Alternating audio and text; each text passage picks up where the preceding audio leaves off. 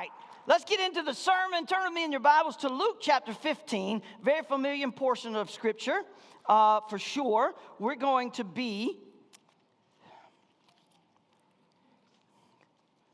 the story of the prodigal son. Now, if you've been here any time and you've heard me teach out of this passage, you've heard me say that I believe that the parable of the prodigal son is more about the father than it is the sons. And never did that hit me more clearly than as a father wrestling over my children's lives and praying, not being a perfect person involved. Sometimes our heads aren't, especially as dads. Come on. And I think there's something built into a dad who is a protector, a dad who is a guide, a leader. There's something inside of us. Whether we always live up to that or not is a different story. So I've always looked at this, especially when I was wrestling over some things in my daughter, my son's life, and I spent a lot of time in this parable, and I began to understand that it's a lot. That there's much of it's about the father. And let me tell you something: you will become more familiar, more open to this scripture when you, as a father, are the one sitting on the porch, waiting. Hello, somebody. So let's do this. Let's read it. Luke chapter 15. And let's just start with verse 11. And he said, there was a man who had 2 sons. The younger of them said to his father, Father, give me the share of my property that is coming to me. Now, I don't know if you understand what that means. Basically, what this son is saying to his father is, you're as good as dead to me already.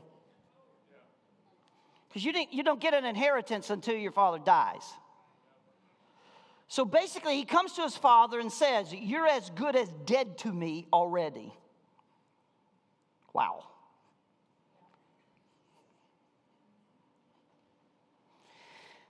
And look what the father did. And he divided his property between them. Wow. That means he now will be dependent on his sons for his survival. Because he gave both the sons what belonged to them when he died. Hello? I'm just reading here. And not many days later, the younger son gathered all he had and took a journey into a far country. And there he squandered his property in reckless living. He moved out, and the whole community watched him do it. They witnessed this because he had to move everything. He had to take everything his father gave him. And it wasn't like you put it in a little briefcase and you move out. He took everything. And so there's this event that happens in the community that shakes and rocks not only this family, but the whole community. The whole community watches this son leave.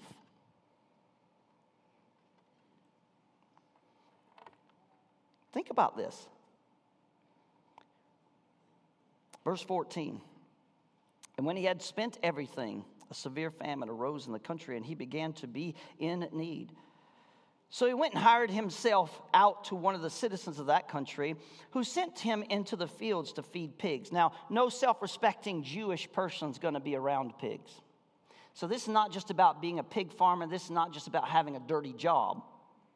This is about you are so low that you are willing to violate everything. Come on, somebody. And he was longing to be fed with the pods that the pigs ate, and no one gave him anything.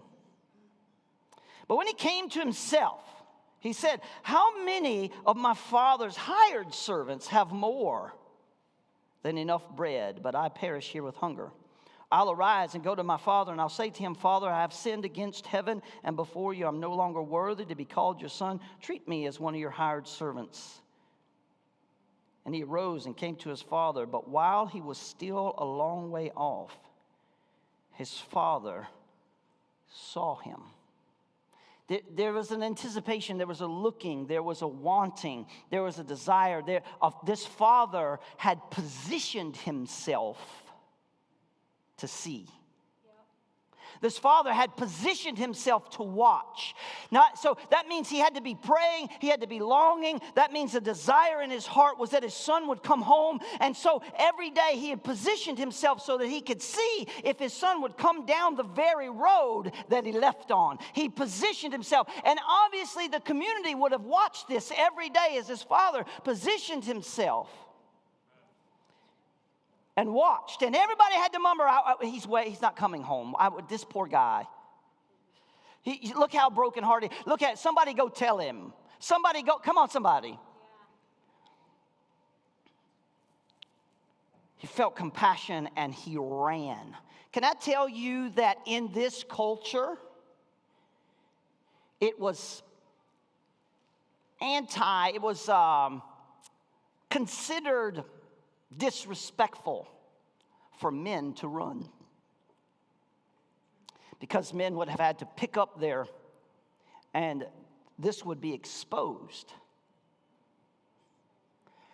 It was considered disrespectful for men, especially men in his position, to run. And the community is watching. This father positioned himself, and one day he sees his son, and as dirty and as bad looking as his son is, as filthy as he is, he recognizes him. And the Bible says not only did he have compassion, but he ran to him through the very community that watched. Come on, somebody. He was willing to dishonor his own social status in order to embrace, the Bible says, and embraced him and kissed him. And the son said to the father, I sinned against heaven and before you, and I'm no longer worthy to be called your son. Watch how the father interrupts him.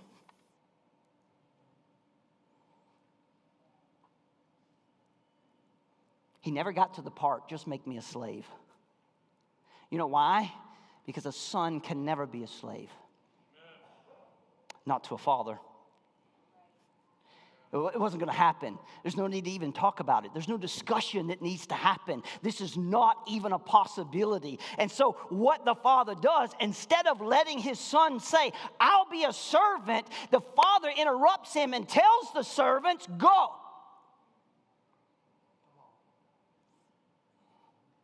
I know he's dirty. I know he smells like pigs. I know he's filthy. Quickly, I want you to find my best robe. Wait a minute. He needs a bath before he puts that on. Put it on him. Put a ring on his hand, which symbolizes authority. That's basically the dad's credit card. Put shoes on his feet. Why? Because slaves didn't wear shoes. You don't read your Bible the way I do. Come on. And bring the fatted calf. And let's eat and celebrate. For this is my son. This is my son. He was dead, but he's alive again. He was lost and is found. And they began to celebrate. So Father, bless the reading of the word, to the hearing of our ear and the receiving of our heart, in Jesus' name. And everyone said, now brace yourself. Everybody say, brace yourself. Much of what you're going to hear today, I'm going to deliver, but it is shared from the heart of 4 young men. Hello, somebody. And I loved hearing what they had to say. I loved how they responded to this. I love hearing their reference points because of their opinions and their ideas. And let me say this at the beginning of our message today. We've been talking about revival. We've been talking about how God's pouring it out. This God is doing some stuff. Come on. God's doing some stuff. We're experiencing things that are incredible. In our house, here where God is at, where we're at today, I talked to a pastor this week who said, pray for us. We're not meeting budget.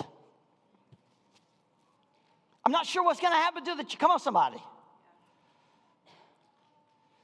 I talked to a pastor, he said, I hear there's a lot of young people in your church. How do you do that? Come on, somebody. Dr. Britt Cliff from Nation to Nation Christian University wants us to teach a curriculum for the college about how to grow your church through outreach to young people. He wants to put that in as a curriculum in the Bible college, and he wants our church to teach it.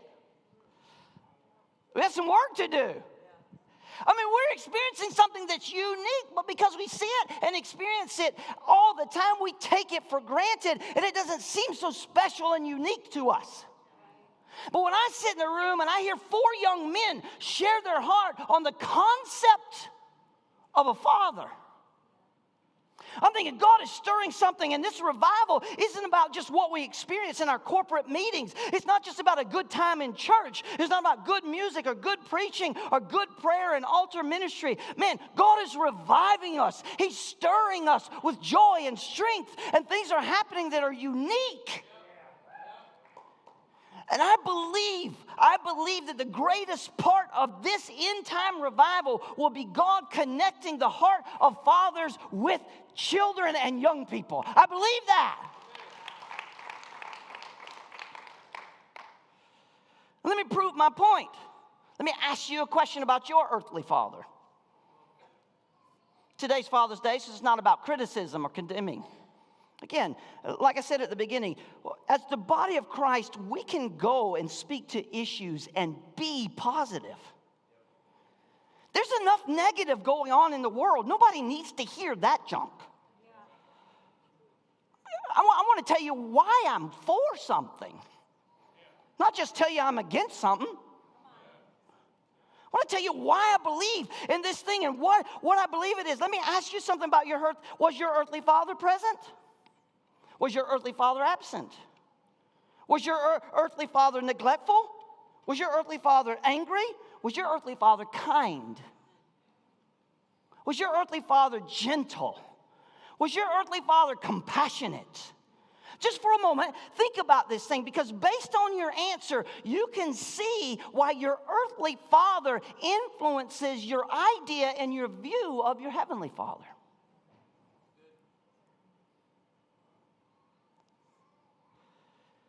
Children develop ideas about God from their father.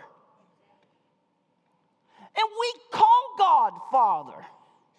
And because we call God Father, that means earthly fathers have a huge responsibility. And let me say this to you. When we see Jesus come, let me tell you something. Yes, Jesus came to save us. He came to die. He came to save us because his blood washes our sin far as the east is from the west, right? We're made righteous through his sacrifice. I get all of that. But oftentimes, we miss what Jesus was really doing in the totality of why he was here. The Bible says that Jesus came to reveal the Father.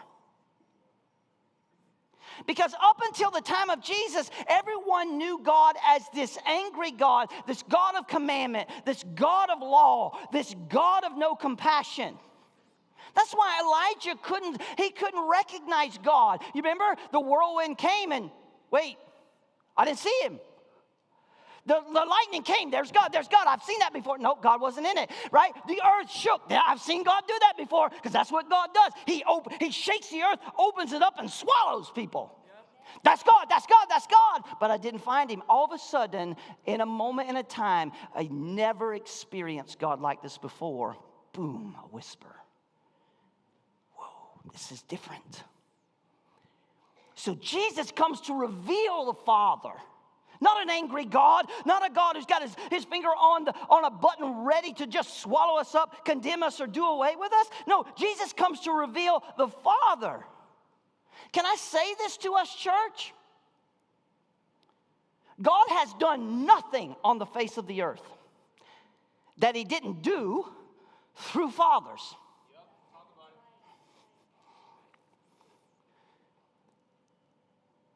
In the beginning, come on, who did God create? Adam. God has a plan. He's got a mission. And guess what he does? He creates a man to be a father. What does he tell his father? Go be fruitful, multiply. What he's saying is go express me into my creation.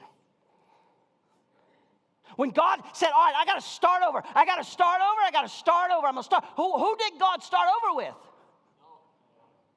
Well, Noah and his. So Noah's a. Hello, somebody. When God decides to make a covenant with man, who did he move to? Father Abraham had many sons. I'm inspired by Corey and the guys. I'm sorry.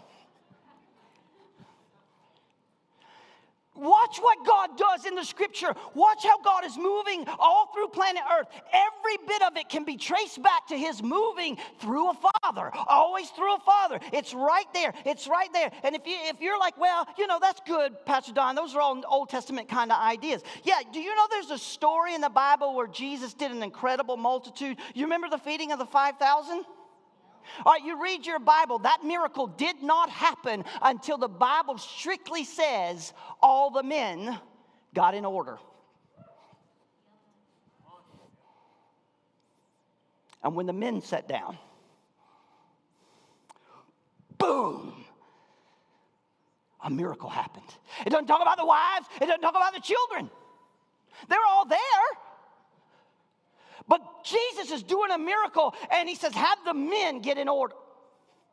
Have the men get in order. Have the men get in order. Are we talking about this? Y'all should have heard these guys. They're like, listen, see, that's our problem. As young men, all of our example of older men are men who aren't in order. They're all out of order.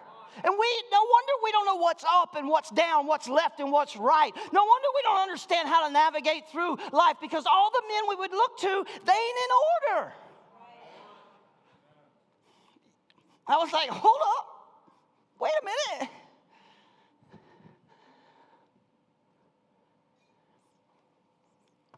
Mike, everybody knows their story, right?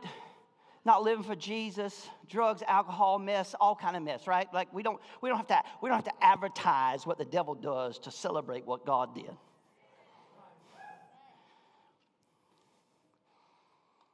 Get their children removed.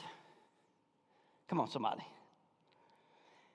They come to Jesus, and we've been working with them. When the leadership has spoken to their life, they've moved. It ain't been easy, has it? Been some hard stuff shared, right? There's plenty of times I told Pastor Rod, yeah, they won't be back. That was hard. And here they would be back. Do everything the leadership asked them to do. 2.5 years of doing it right. And in 10 days, their little boy comes back to them permanently. Come on.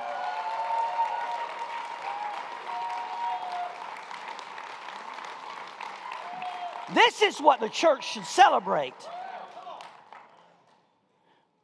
Not that a father didn't do everything right, but that when a father got right with God, come on, and partnered with the Lord, when a father got in a right position, then his heart gets returned to his children, and his children get returned to him. Y'all don't understand. Men got to get ourselves. We got to get in order. We got to get in line.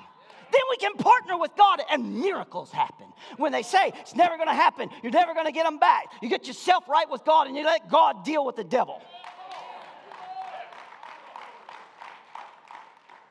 Blessings happen when men take their right place. That's a quote from young men.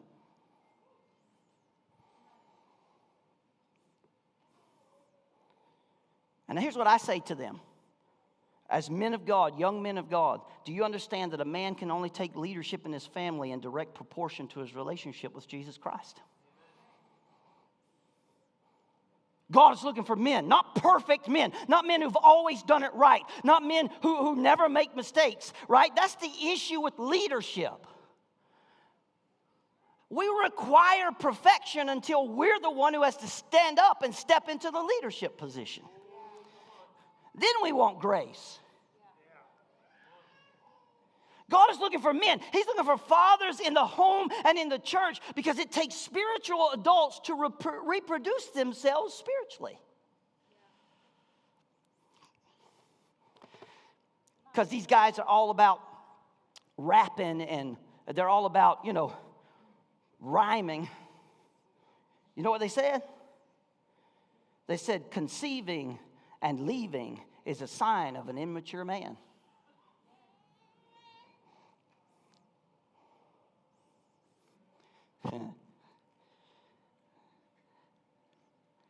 You see, God's calling men to maturity, to take up headship, to be an example of Jesus in the family.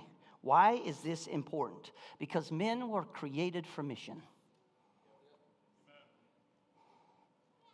Every man has something inside of his heart, something built inside of him, something that he can't explain, something that maybe other people don't understand, to attempt great things. And when we're told we can't, see, that's the worst thing you do for me. Tell me I can't. You see, I was going to catch that groundhog this week. And I would have caught him too, but I realized at the last minute I had the wrong shoe. I needed a boot. I was going to step on him and grab his. Now, don't send me no emails. I didn't say I was going to kill him. I said I was going to catch him. And my wife and daughter and son, they can tell you, I catch live critters all the time and bring them into the house. I remember walking up to the door of the car one day with a possum in my hand, and my wife's in the passenger seat going, look at him, look at he's just, trying to. And she rolled up the window and locked the doors. And I read this, and I realized, man, if I'd had the right boots on, I could have caught him. I was going to catch him. And then all these comments like, you can't catch him by your hands. He's going to, listen, see, that's the worst thing y'all could have said. So stay tuned. That's all I got to say. Tell me I can't. Stay tuned. My wife said, please, Don, I don't want to go to the ER. See, every man, we want to attempt great things. We're not that catching a groundhog's a great thing. I'm just saying. Every man, even if he can't identify it, even if he can't make sense of it, is a desire to be a part of something that's greater than himself. And it might sound controversial to some of you, but I just want you to just, hear me with your good ears. I believe men long for a fight. I'm not talking about violence. We want to be part of the battle. That's why we love sports. Our team's going to war. We're going to battle. We use this kind of vocab and these kind of ideas and those type of things. There's something in us that wants to make wrong right. And I start discovering a lot of things when I hang out with young men about who they are and what drives them. And you know what? And Mark and Gabriel, they're incredible guys. And I'm about to put my finger on some of it. But also inside of Corey, there's something that's violated by injustice. When he sees injustice, man, like he's violated to his core. And I'm not saying he's always responded correctly to that violation. But I'm saying it's a part of who he is, and there's something, right, that's inside of there that says, I got to make this wrong right. This is not good, right? I think men are allergic to boredom. My wife has always said, when Dawn gets bored, bad things happen.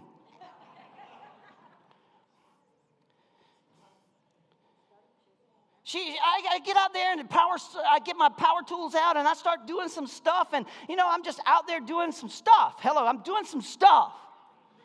They got power tools out, drop cords everywhere, lights, and saws are whirling and all this stuff. And my wife comes out into the garage, like she belongs out there or something. No, don't do that. I don't go in her kitchen and start cooking Thai food, okay? And then she's out there, she's like, hey, well, what are you doing? I'm like, what do you mean, what am I doing? Doing what I want to. I'm a grown man. She says, you know what she says to me? She doesn't even care what the project is. She doesn't. You know her next words out of her mouth? Please don't get hurt. I'm like, just.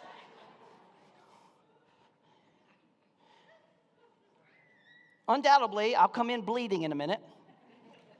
And she'll be like, oh, do we have to go to the hospital? Like, just get me a Band-Aid. Like, we're on mission. I can't be bored. There's just something part of this. That's being bored is different than taking a rest, because sometimes I just want to sit in a chair. But see, I'm not bored.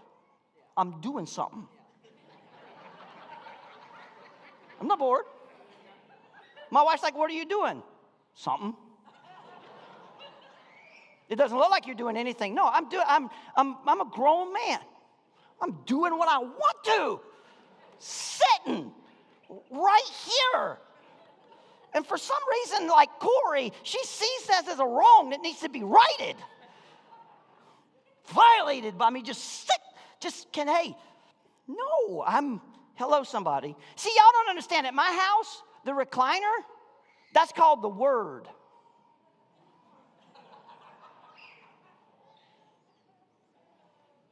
The couch, hello, somebody, that's the Old Testament. The bed's the New Testament. So if you call me on a Sunday and go, oh, Pastor Don, did I wake you up? I can say, no, I was just in the New Testament. Taking a nap. Jesus took naps, so can I want to be like Jesus?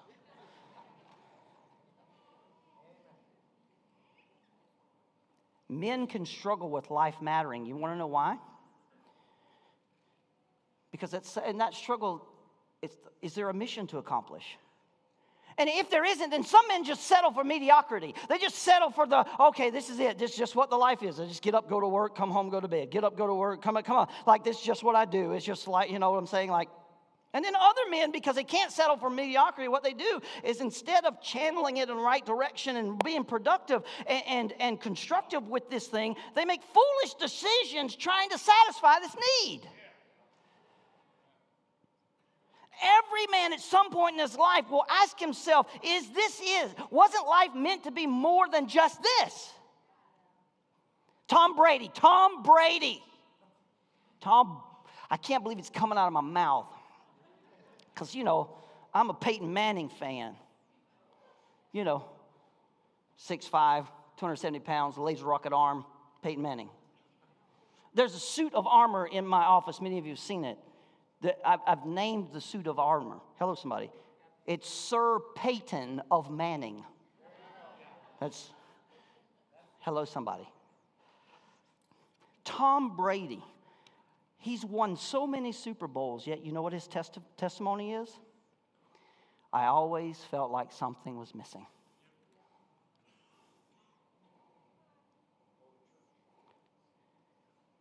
Can I say this to you? Men without a mission are dangerous. They're dangerous to themselves, and they're dangerous to everyone around them. This is why men must understand their role in the mission of God. So why do I start this way today? What's the proof of this line of thinking? Well, we're created in God's image, and God is a missional God. Hello, somebody.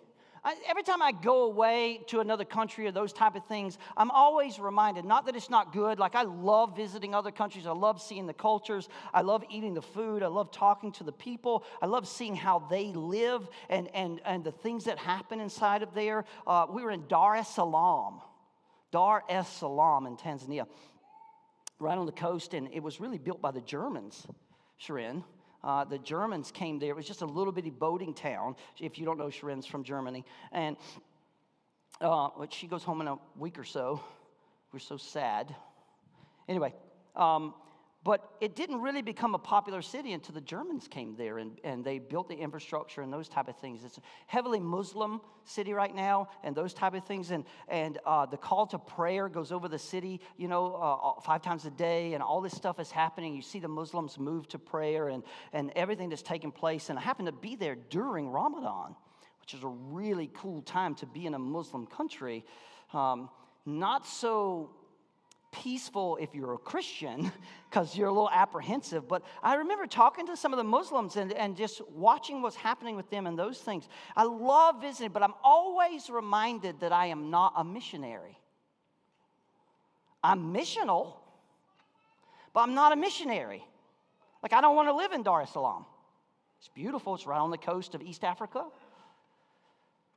I'm not a missionary. I love this pulpit. I love this place, right? I'd just be happy as a bug in a rug right here for the rest of my, hello, somebody. But I'm missional, and God's missional. He's created me to be missional, and so I'm not afraid to go. I actually like going. I love coming home.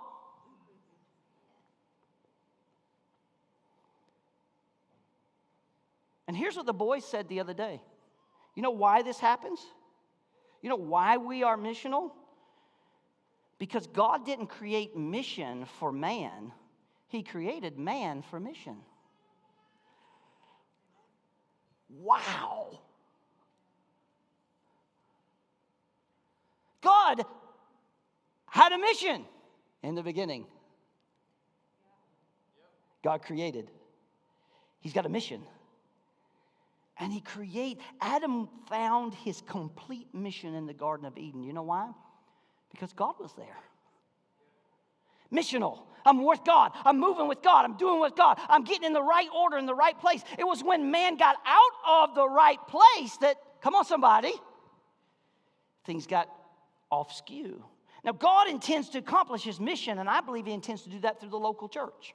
I believe that. I'm a pastor. I'll say that. Jesus can correct me when I get there. But until then, I'm going to continue to say that I believe that God wants to accomplish his mission through the local church. And that means the local church, the mission of God, is only as effective as the men in the local church.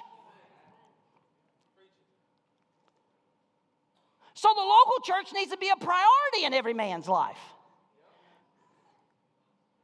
The struggle is that men have made the church the end of the mission.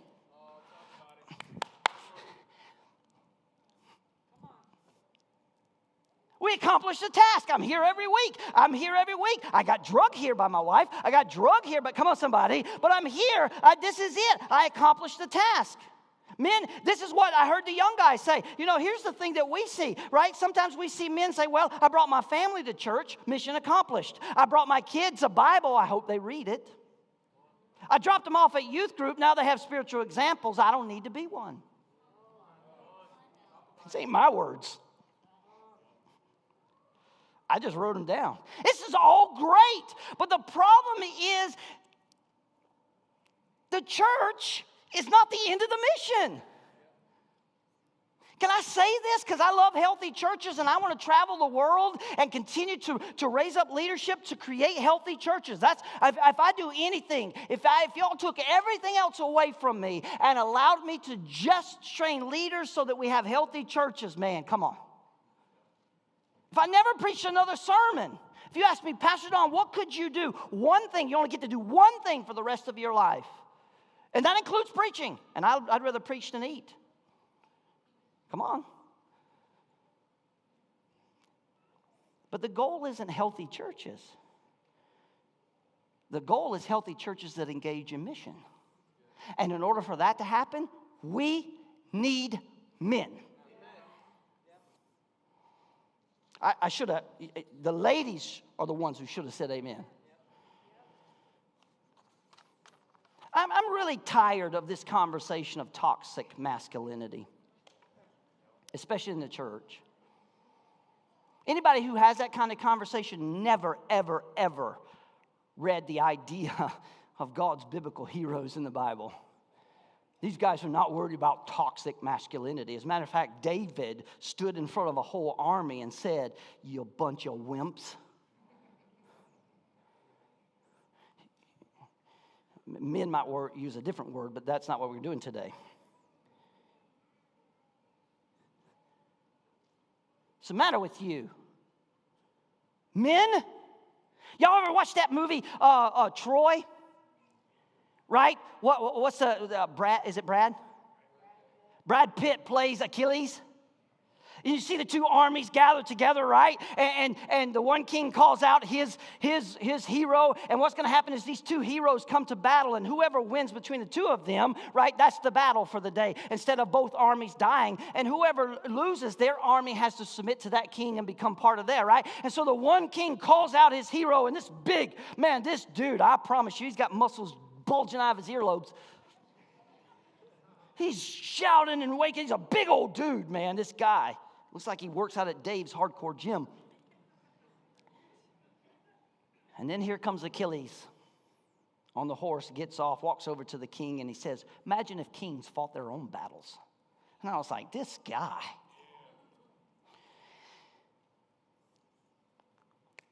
Right? Boom. Here's a guy right away, right? Here's a guy, boom, right away. Meets his foe. And with one strike, bang, it's over. I love that he stands. See, y'all, this is a dude movie. He stands in front of the rest of the army and looks at them and says, is there anybody else?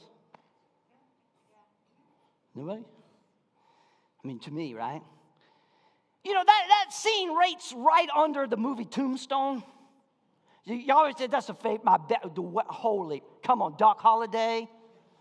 I'm your Huckleberry. Doc Holliday, why are you out here? Because Wyatt Earp's my friend. I got lots of friends. And Doc says, I don't. Faithfulness, commitment, a brotherhood. I mean, listen, it's my favorite. I mean, come on, somebody. I'm your Huckleberry. See, most people don't even know what it's a huckle, a handle, berry in the ground. Huckleberry means pallbearer. See, y'all didn't even know. Y'all just learned. Everybody's going to watch Tombstone today, and then we're going to, what? That means what Doc was saying. To the death, and I'm going to put you in the ground. I'm going to be your pallbearer. And he says to him, I'll be a daisy if you do. That means you'll have to kill me to do it. Y'all don't get it. Y'all don't see, you got to watch these movies. You're like, oh, man, this guy. Doc Holliday. There they are. Mission matters. Something of man is there, right? Like it's there. It pushes them into something, right? Doc's mission is his friendship with Wyatt Earp. Period. Achilles' mission, right, is to be a hero. You see, the struggle of manhood isn't that we don't know what to do. The struggle is we just don't do it. The struggle of manhood is that it's not that we don't know what to do, it's just that we don't do it. Come on, gentlemen in the room, how many of times do you know exactly what your wife wants and needs from you, but you just don't? Let's just be honest. How many of us guys know what our children need from us? But we come home and we use all kinds of excuses. I'm tired. I worked all day. I remember Matt Chandler standing up when we went to the Act Like Men conference, and he said at the end, remember this, Tim? He said at the end of his message, he said, listen here, dads. He said, if you're not tired and exhausted, you're not doing it right. It was a great statement. Because their motivation is mission, right? Is mission. Somehow we're never too tired to go fishing after a long day of work.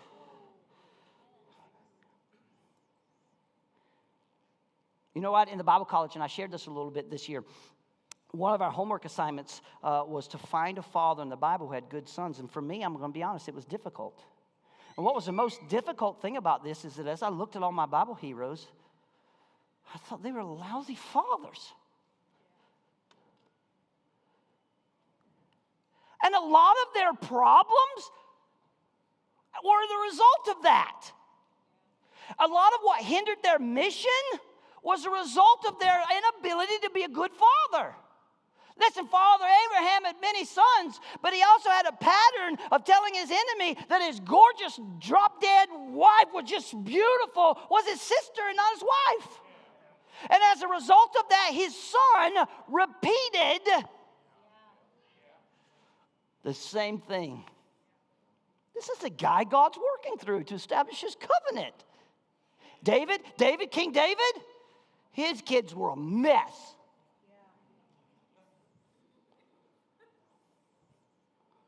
One of them's trying to dethrone him. Another one is raping his sister. David's doing nothing.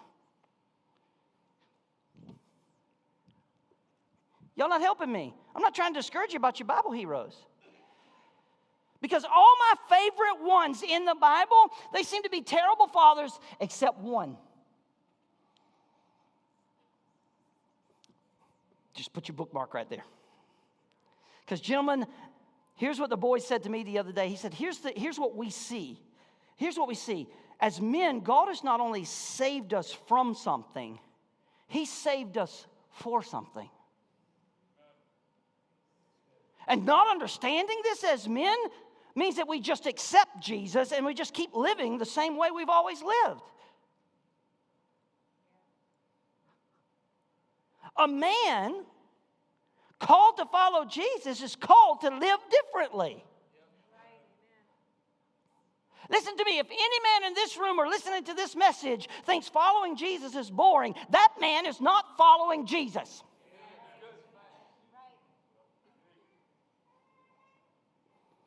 And no man can produce what he has not experienced. This is why men struggle to love. This is why men struggle to lead. Because we weren't loved. We weren't led. We don't know the models. And we struggle. We don't know what it looks like. I can ask every man in this room right now, are you supposed to be the head of your home? Yes. What exactly does that look like? I got no idea.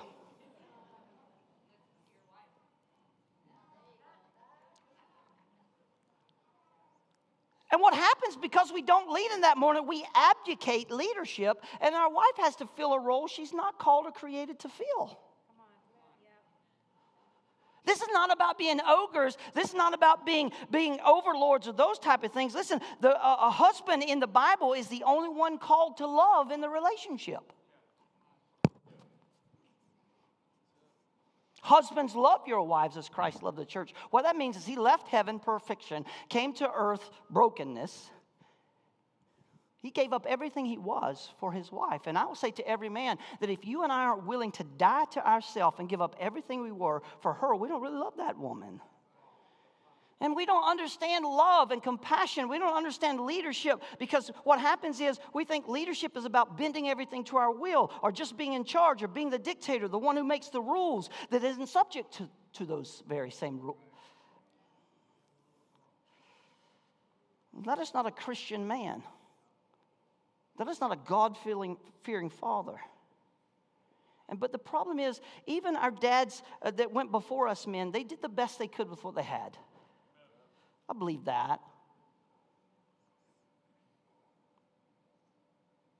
But no man can produce what he hasn't experienced. And this is why fatherhood is so difficult. Because we only produce what we've experienced. And that's my family, man. I was raised by a military man. It wasn't complicated. Life was not complicated for me. I knew exactly what was expected of me every day. I knew exactly what time it was expected. Hello, somebody. And I knew exactly what the results were on either side of it. If I produced, there were results. If I failed, there were results. It was never an apology. My dad, when he brought correction to me and my brother, he never once ever looked at me and my brother and said, this is going to hurt me more than it hurts you. No, he intended for it to hurt me. He wasn't abusive. You knew the rules. You knew what was expected. You knew what was expected. And so, that's what I knew. This is it. I asked my daughter, I asked my son. These are the rules. I'm not apologizing, and I am not explaining to you either. And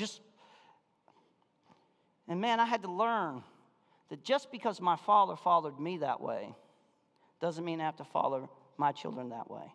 Does that mean that I didn't have rules and those type of things? Absolutely. I remember late one night, Lisa worked third shift, and me and Malin were home, and maybe I've told this story before, and I don't even know what she did. I don't even know what she did. But anyway, we ate dinner together, and then it was time to go to bed, and I don't know, something happened, and I was like, okay, no, you can't have ice cream now. Now you got to go to bed. Just go to bed. You go to bed. We're going to have ice cream after dinner. You can't have ice cream. Got to go to bed, right? And I remember she was so upset, and she was crying, and she just went to bed. And I heard her back there in her bedroom, and she's crying, because, right, like she had to go to bed without ice cream, and she had gotten in trouble, and all those things. And I was sitting in the living room, and I hear this little voice from the back of the house we lived in. And I hear this little voice said, can I at least have a kiss goodnight?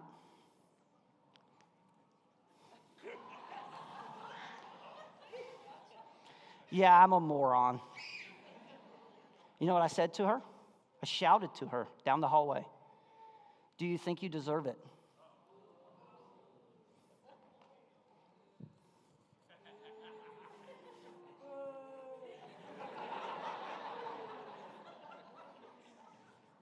Right there and then, the Holy Spirit spoke to my heart. You know what the Holy Spirit said to me, dads? Be glad I never asked you that question. Tears started coming down my face. And I was so sorry for what I had said. I mean, it's just like, boom, it just hit me. And I thought, I don't want to father this way. I don't want her to experience that, not from me. And so I marched down the room, down the hallway, opened up the door. I said, get up, come on. And she was looking at me. I said, dry your face, come on, dry your face, right? Like she dried her face. She came out there. She's surprised. I've got all the ice cream in the freezer on the table. And I'm like, what do you want? Which one? We ate all the ice cream. We ate all the ice cream, and then we put it in, we cleaned it up. Lisa gets home in the morning, right? And all of the ice cream tubs are in the garbage. She goes to throw something away, and she's like, what happened? You guys ate all the ice cream? I was like, yep, we ate all the ice cream because I'm a good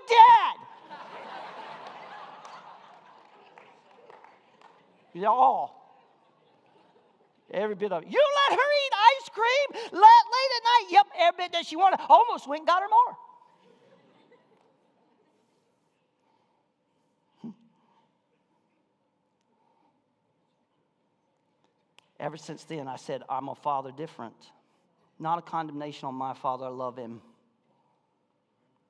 But Jesus always calls us as men to reproduce ourselves in what we've experienced. And sometimes when we haven't experienced the right thing, we have to look to our Father in heaven. Because fatherhood is connected to our relationship with Christ. Jesus simply sent his disciples out to do what they had saw and experienced. And Jesus is calling men to trust him, to follow, discover what this means in our life so we can reproduce it. And this means leading our families, men. This means leading our families, our community to trust Jesus. This is why our personal relationship and experience with Jesus is so important as a man. Fathers, do you realize what this looks like? Let me give you a picture. It looks like an anchor. Every man in here knows what an anchor looks like. Come on. You know what an anchor does? An anchor holds a ship in its place in a storm. It secures the ship for safety in a storm. And you know what else an anchor is used for? Sometimes an anchor isn't used to secure a ship to the bottom. Sometimes anchors are dropped into the water to drag behind a ship to slow it down from getting off course.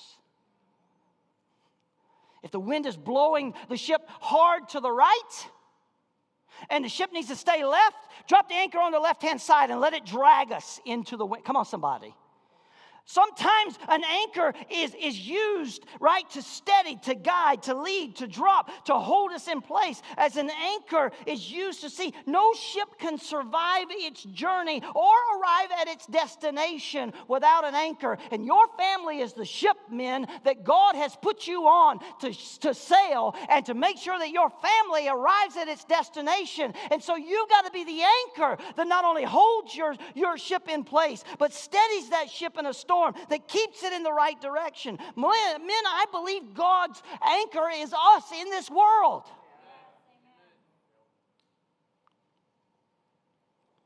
I remember having a tough conversation with my son, and he'll tell you we've had a few of those. Hello, somebody. A couple of those I thought he was going to punch me in the face. Just being honest. A couple of times him and I would have conversations. I'd look at his mom and say, you need to go in a different room, because I don't need you here protecting him. And as his mother, you don't need to know what I'm about to say to him.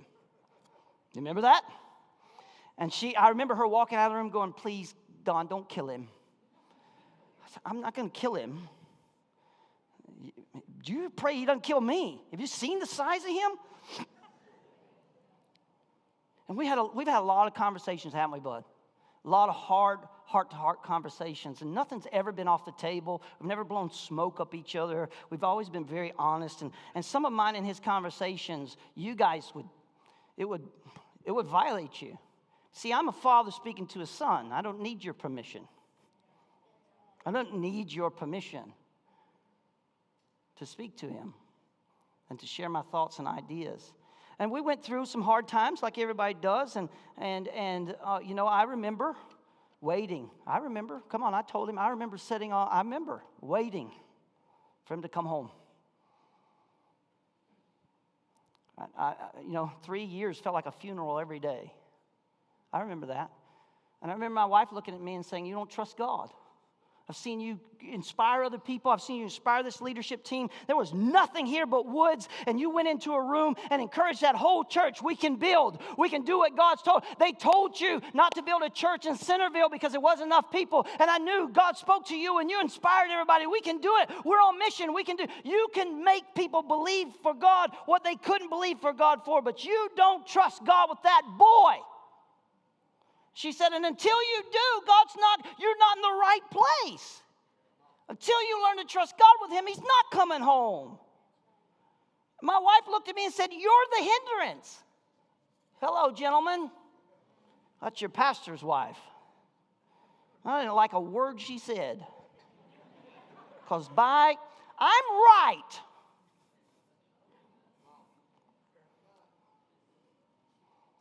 But I prayed about it, and again, the Holy Spirit spoke. And I just want to love him. I just want to encourage him. I just want to embrace him. I just want to touch him. I want to talk to him. I don't want to do anything that violates my ability to talk to him or embrace him. And I remember that long 3 years. And listen, Sarah Schwartz would wind up in my office. You remember these conversations? And she would come back to me and she'd sit in my office across my desk, and she'd look at me and she'd go, do you think TC's ever coming home? You remember that? And I said, oh, sweetheart, I just don't know. You can't put your life on hold. And she said to me, no, God spoke to me. I'm supposed to wait for him. I'm like, and I remember telling her, you got more faith than I do, babe. But let's pray. And we prayed, didn't we? And we had many conversations like that. And one day TC showed up. This is just my story. I don't want to pick on y'all. I'll just tell my story because I'm no hero. Trust me. And we began to have a conversation after all these years of being gone. And you know what he said to me? I'll never forget this conversation. If I forget any of our other ones, Bud, I'll never forget this one. He said, Dad, and everything we went through and how much we disagreed and all the tough conversations we had, the one thing I always knew is I knew where you would be. I knew where you would be. It just blessed my heart in that minute. And I just said, hey, man, we're here together. And that's what I know. That's all I care about is that no matter where we're at, we're here together. That's all I care about. That's all I want.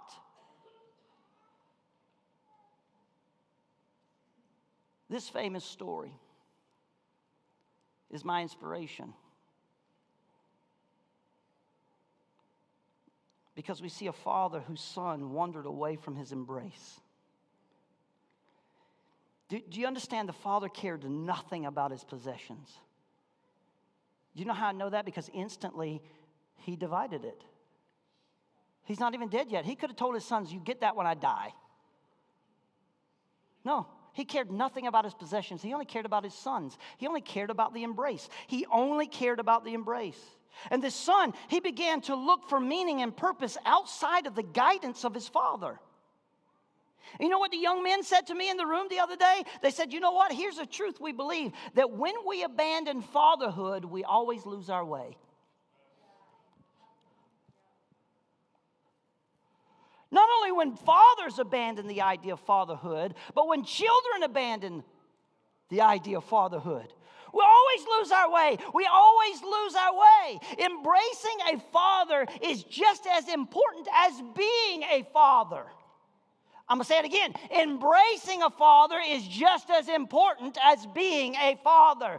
Fathers are God's gift to us. Fathers are how God works through the world. Just read your Bible. Men were created for mission because that's how God is moving. That's how God is working. Come on, church, this is so good. This is a great story. This is why fathers hold a significant position in God's mission. They serve as anchors, providing stability and direction. And the father in this story is a great example of love and forgiveness and wisdom. Despite the rebellion of his son and the poor decisions of his son, the father didn't cast him aside. Do you know, parents, dads, that you can love your children without agreeing with decisions they've made? And sometimes your children, especially as they grow and become adults, are going to make decisions that make you feel like their enemy. That's not of the Lord. I'm not saying you shouldn't stand. This is where I stand. I remember talking to T. Hey, bud, I can't go down that path with you. I love you, but that's not a path I can walk. Come on. Those are great conversations. Inside of those things, we're just very honest in those things. So despite this, right, he was the anchor in place, and his son knew where to find him. Listen, dads, when all hell breaks loose in your children's life, will they know where to find you?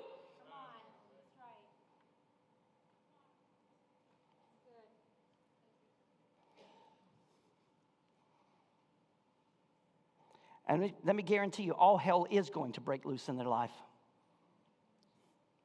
Do you think that the devil is going to allow God to pour out an end-time revival that is involving young people without attacking those young people? Do you think that's going to happen? Because you're fooling yourself. You're playing possum in the spirit realm, and that's not supposed to happen. All hell is coming against our daughters and our sons. All hell looks to destroy them, to kill and steal and destroy. Do you understand? And let me give you the proof. In one generation, all of a sudden, this never happened before. In one generation, kids have no idea who they are.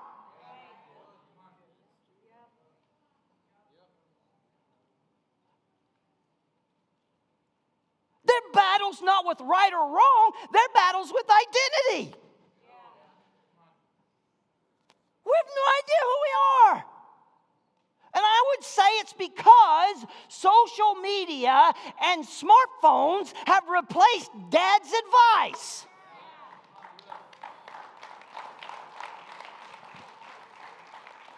These kids are getting their opinion from somebody else who's whacked. Instead of a dad who will say, let me help you out.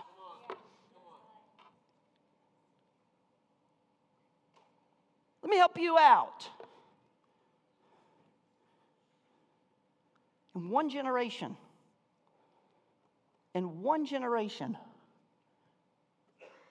and we can trace that struggle right back to the beginning of social media.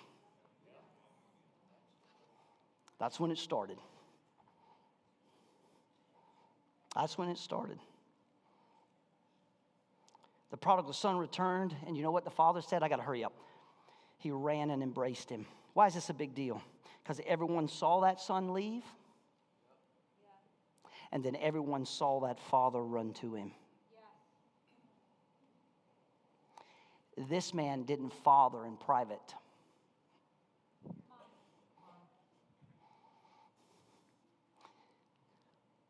He fathered in public. Everyone knew his disappointments. Everyone knew his struggles. Everyone knew what he was going through as a father. But when his son returned, everyone also knew where his heart was postured.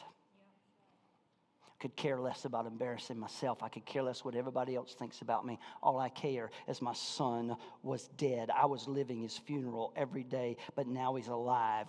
Come on, somebody. It teaches me that as a father, I should never give up on my children. I'm on mission. I'm the anchor. I got to be consistent in my source of love, support, and forgiveness. Dad, men, your very presence serves as a moral compass for children. You help them navigate through life's challenges. I'm constantly asking what would my dad believe? What would my dad believe in this moment? What would my dad believe in this moment? What would my dad do in this moment? What would I hear? I hear those words, Don, you know why we do the right thing? Because it's the right thing to do. I hear those words in my dad's voice. The moment you start doing something for benefit, you could care less what's right or wrong. You know why we do the right thing, Don? Because it's the right thing to do. You know, I hear my dad's voice. How come there's always time to do it right the second time and never time to do it right the first time? You know what I hear? I hear these words that my father would speak to me over and over and over and over again. I remember looking at my dad and him and I just wrestling with each other and fighting for authority or whatever it was. And I remember shouting at my dad saying, I don't know what you want from me. What do you expect from me? And all he looked me right in the eye and said, I expect you to be a good man. That's all my expectations for you are. I could care less what that looks like, but you will be a good man. I've never forgotten those words. As the anchor of your family, you're responsible for providing a strong foundation. The anchor keeps the ship steady in turbulent waters. And let me just say this, men, and these young people will testify to this. How a man treats his wife has a great deal to do with his ability to raise children. I'm going to say it again because some of y'all didn't respond. Ladies should have helped. Y'all should have stood up and clapped right there.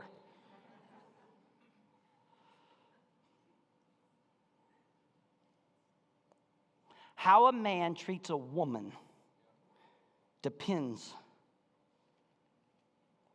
That's a great deal. It has a great deal to do with his ability to raise children. Let me say this to you, men. The Bible says that if you dishonor your wife, God doesn't even hear your prayers. It's right there. I don't have a trick Bible. Men, I'm going to say this. If you dishonor your wife with pornography, 100% of the pornography in your home winds up in your children's hands.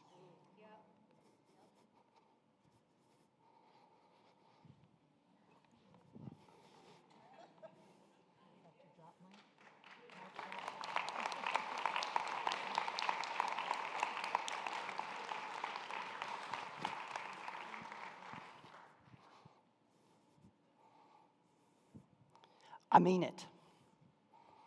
It's my house. I'm responsible, not her.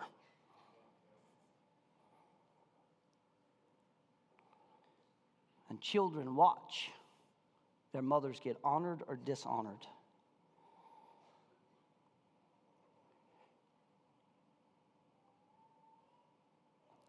And they learn, especially boys,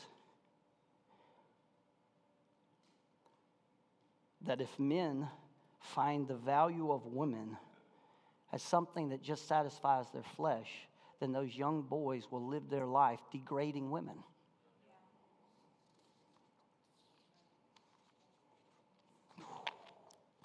So quiet today. Gentlemen, I love you. Here's what these young men said to me Wednesday afternoon. I asked them, where'd your values come from? To each and every one of them looked me in the eye and said, my values came from my father.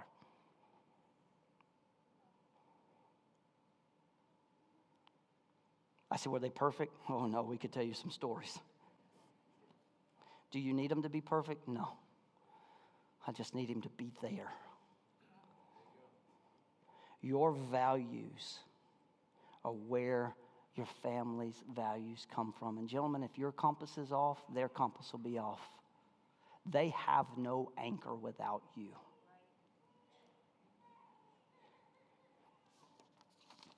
When we make church the end of the mission, I brought my family to church. Mission accomplished. I bought my kids a Bible. I hope they read it. I dropped them off at youth group. Now they have spiritual examples. I don't need to be one. But when they have a father whose values become their values, whose compass is straight so their compass is straight, it's at home that they need you. Pray for them at home. Study the Bible with them at home. Don't just buy them a Bible. Teach them how to read the Bible. Be the spiritual leader at their home. No youth leader should ever take your place.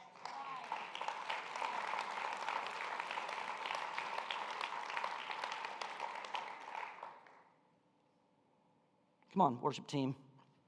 We gotta, everybody wants to get to the grill. I get it.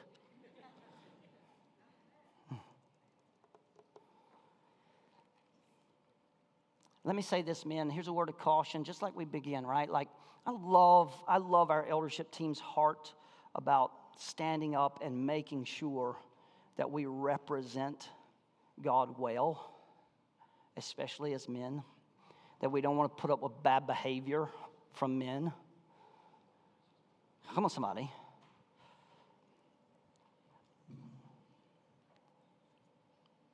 But I also love the idea that every one of us understand that an anchor doesn't imply rigid authority or dominance.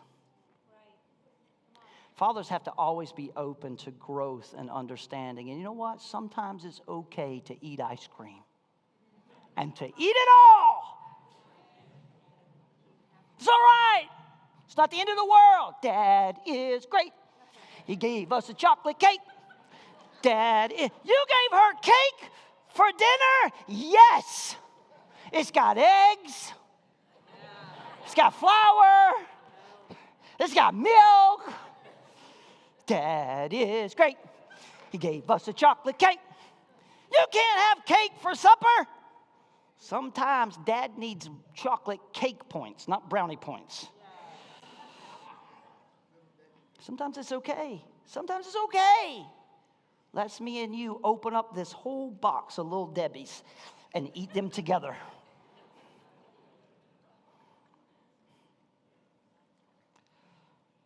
What fosters an environment of trust and communication in the family? Father, I want my children to know that even if they know we're going to disagree, they can come and talk to me. And we've had those conversations, haven't we? Haven't we? Been tough. I've always done that well. But fathering is an ongoing journey. We live in a world that undervalues the role of a father. Can you say amen? Yeah.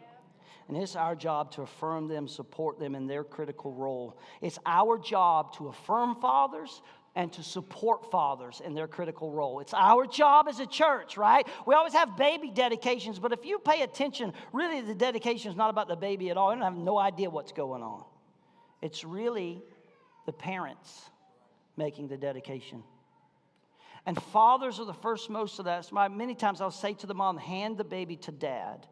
We got to honor fathers among us. Their sacrifice cannot go unnoticed.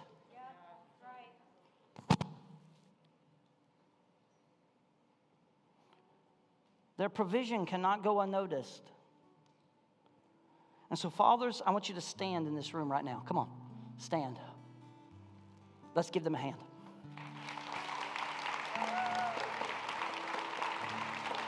Yeah. We love you.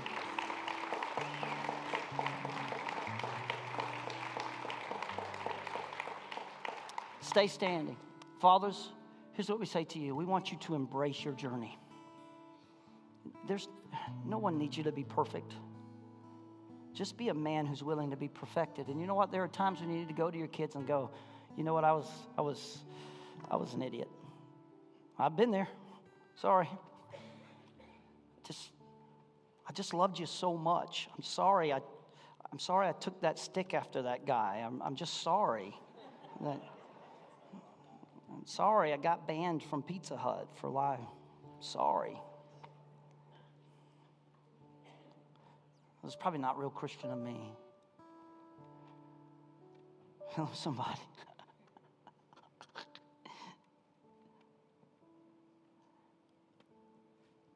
Be the anchor that holds your family together.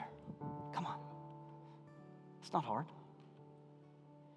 Show an unwavering love and forgiveness and support. Admit to your family, I don't know how to love you perfectly, but I'm working on it. God has given you to us. Come on, church. God has given them to us. They're ours. And fathers, we need your presence. In the home, in the community, in the church. We need you. Absolutely, we need you. God has given you to us. I'm going to close with this statement because, see, I'm teaching these guys the circle of sermon writing. Watch this. One of the greatest parts of the end time revival will be God connecting the hearts of the fathers with the children.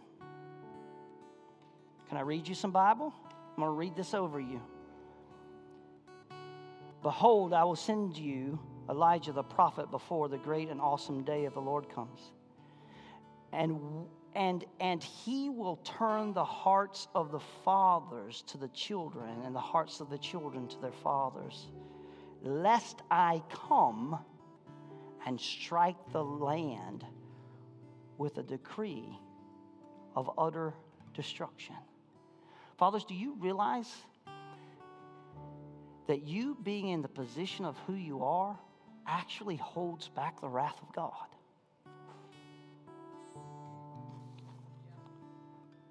Malachi 4, 5, and 6. Do you understand that? That sometimes you being in the right position, your children making a mistake that deserves the wrath of God, but because your presence is there, come on, somebody. God does what only God can do. When men get in the right position, God can do miracles. It's fathers on a mission. As you leave here today, out there's going to be a pin. That might sound simple.